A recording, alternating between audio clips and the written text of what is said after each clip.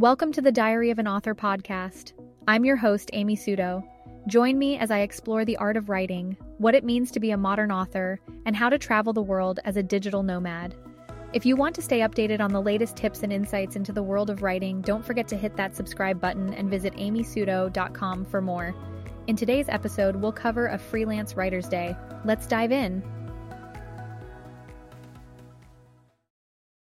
Hello, friends. I'm back from doing some travel, San Fran for work, Tahoe for play, and also just moved into a new apartment with my best friend who also happens to cook the best Italian food you've ever tasted. I thought I'd share a little bit about what my days are like as I'm in a weird hiatus period for the TV show I work on, which is more and more the norm for those of us who work on shows with short orders that don't fit into the traditional 22-episode broadcast television season. When I'm not working in a writer's room, I work on my own projects and moonlight as a ghostwriter. My bread and butter is ghostwriting people's memoirs and helping them find the right words to tell their stories.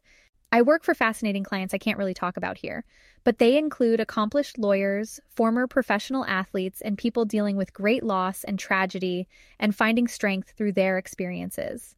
Oh, and I also write blog posts and short stories and op-eds for various companies and publications, so I keep busy. What's nice is that I only take on work I believe in, and every writing project I'm working on, I love. I also get to make my own schedule, which is so important. Here's a day in the life of what it's like being a freelance writer/ghostwriter. 7 a.m., coffee and planning the day. I have a Google Home, so as soon as I wake up, I tell it, "Good morning," and it turns on all my lights, my coffee maker in the kitchen, and starts playing the news. Creepy or efficient? Probably both, but the faster I can get caffeinated, the better my morning is. It takes about 30 seconds of hearing about how much of a mess the world is in to get me to get out of bed and stumbling toward the coffee that's waiting for me in the kitchen. Coffee in hand, I immediately get to work plotting out my day. I use a best self journal to track habits, record what I'm grateful for, and set my intentions and goals for the day. I've been using these for the past 6 months and love the pen and paper organization. I always have a mess of projects, to-do list items, habits, and other responsibilities I need to hold myself accountable to get done. It's important to me to get everything I have to do on paper and out of my head so I can clear up brain space for the work I have to do. Since I freelance for my main source of income, I track my hours to make sure I'm reaching my income goals in this book too. I color code using green for freelance work, blue for writing projects, purple for personal things, and black for other things I'm up to.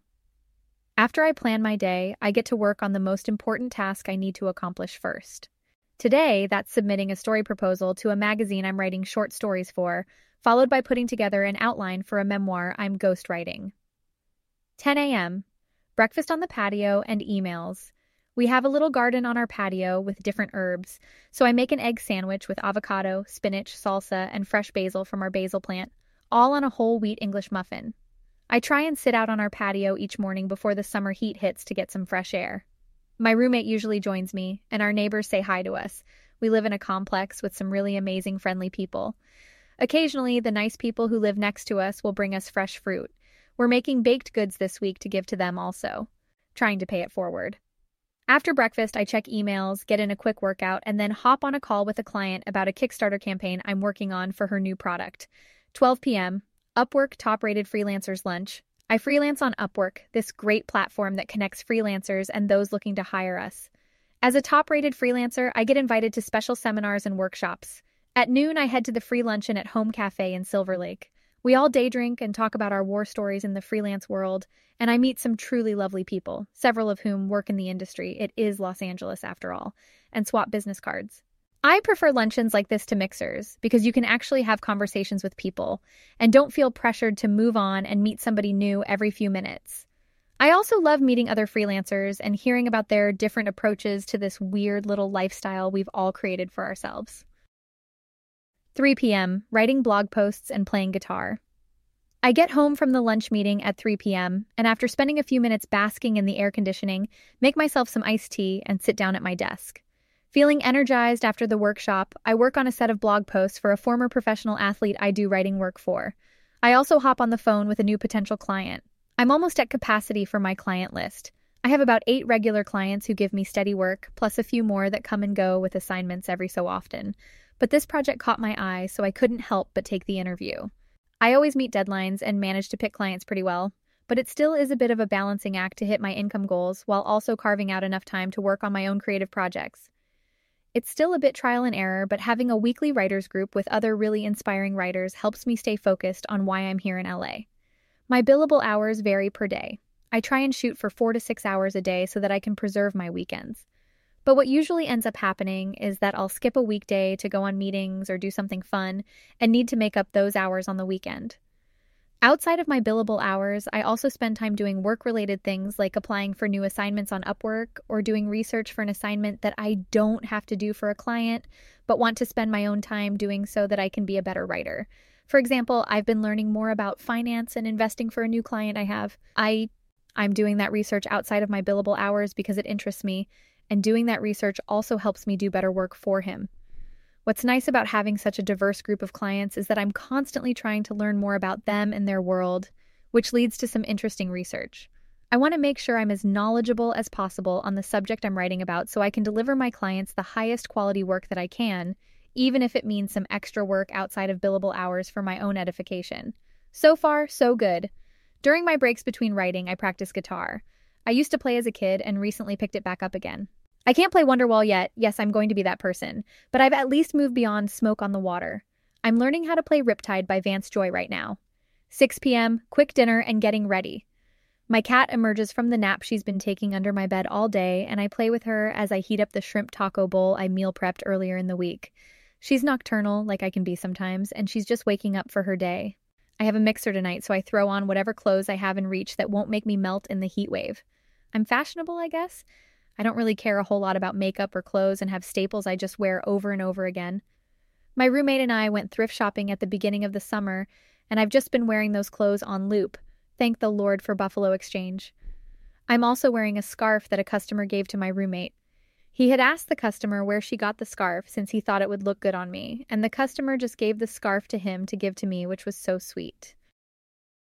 7 p.m., Television Academy Summer Soiree. Back at USC, we were nominated twice for the College Television Emmy at the Television Academy for a show I co-created and was an executive producer on. The TV Academy has mixers with program alumni and former nominees every few months, and I always try to go. I love meeting other creatives, and the fancy hors d'oeuvre and open bar doesn't hurt either. This mixer is at the Liaison in Hollywood.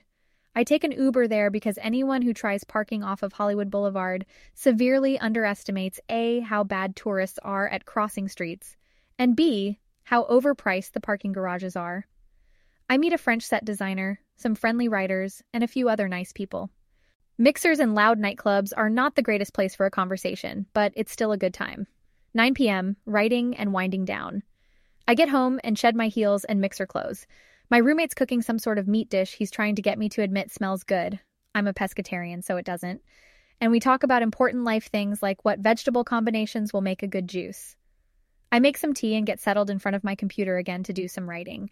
I feel most creative at night, so I do most of my fun, non-freelance writing after dinners. I'm working on a novella, a pilot, and an immersive theater experience right now, so each night I pick one of the three to focus on. Even if I'm only doing some free writing or journaling, I write every day with few exceptions. It helps to keep me sharp and keep all the balls in the air. Otherwise, I feel guilty and feel massively behind and frustrated when I don't carve out time for what I care about. Before bed, I also do some yoga with my cat and then read a bit of whatever book I'm on. I try and read every day also, whether that's an audiobook while I'm stuck in traffic or right before I go to sleep. My recent favorite reads include The 4-Hour Workweek by Tim Ferriss for encouraging people to break out of the 9-to-5 mentality, and Paulo Coelho's The Spy, a great novelization of Mata Hari's life. Then, as I feel myself drifting off, I turn on a Headspace meditation, my favorite meditation app, and tell my Google Home to turn off all the lights and then do it all over again. The ideal day in and day out. What's so lovely about being able to set my own schedule is that every day is a bit different. The rest of this week, I'm going to my usual salsa dancing class, a street art exhibit, throwing a game night, and doing my weekly things like meeting with my writing partner at our favorite coffee shop and also going to my writing group. I'm going on a few dates and networking drinks, and I've got some travel plans I'm trying to solidify too. I live a very full life, but it's also filled with everything and everyone I care about. I'm so very lucky I found what I was good at and that I'm able to do it full time in between working in writers' rooms. I'm also passionate about helping others do the same too. If you're interested in getting into freelance writing, I offer coaching services. Reach out to me on my contact page if you're interested.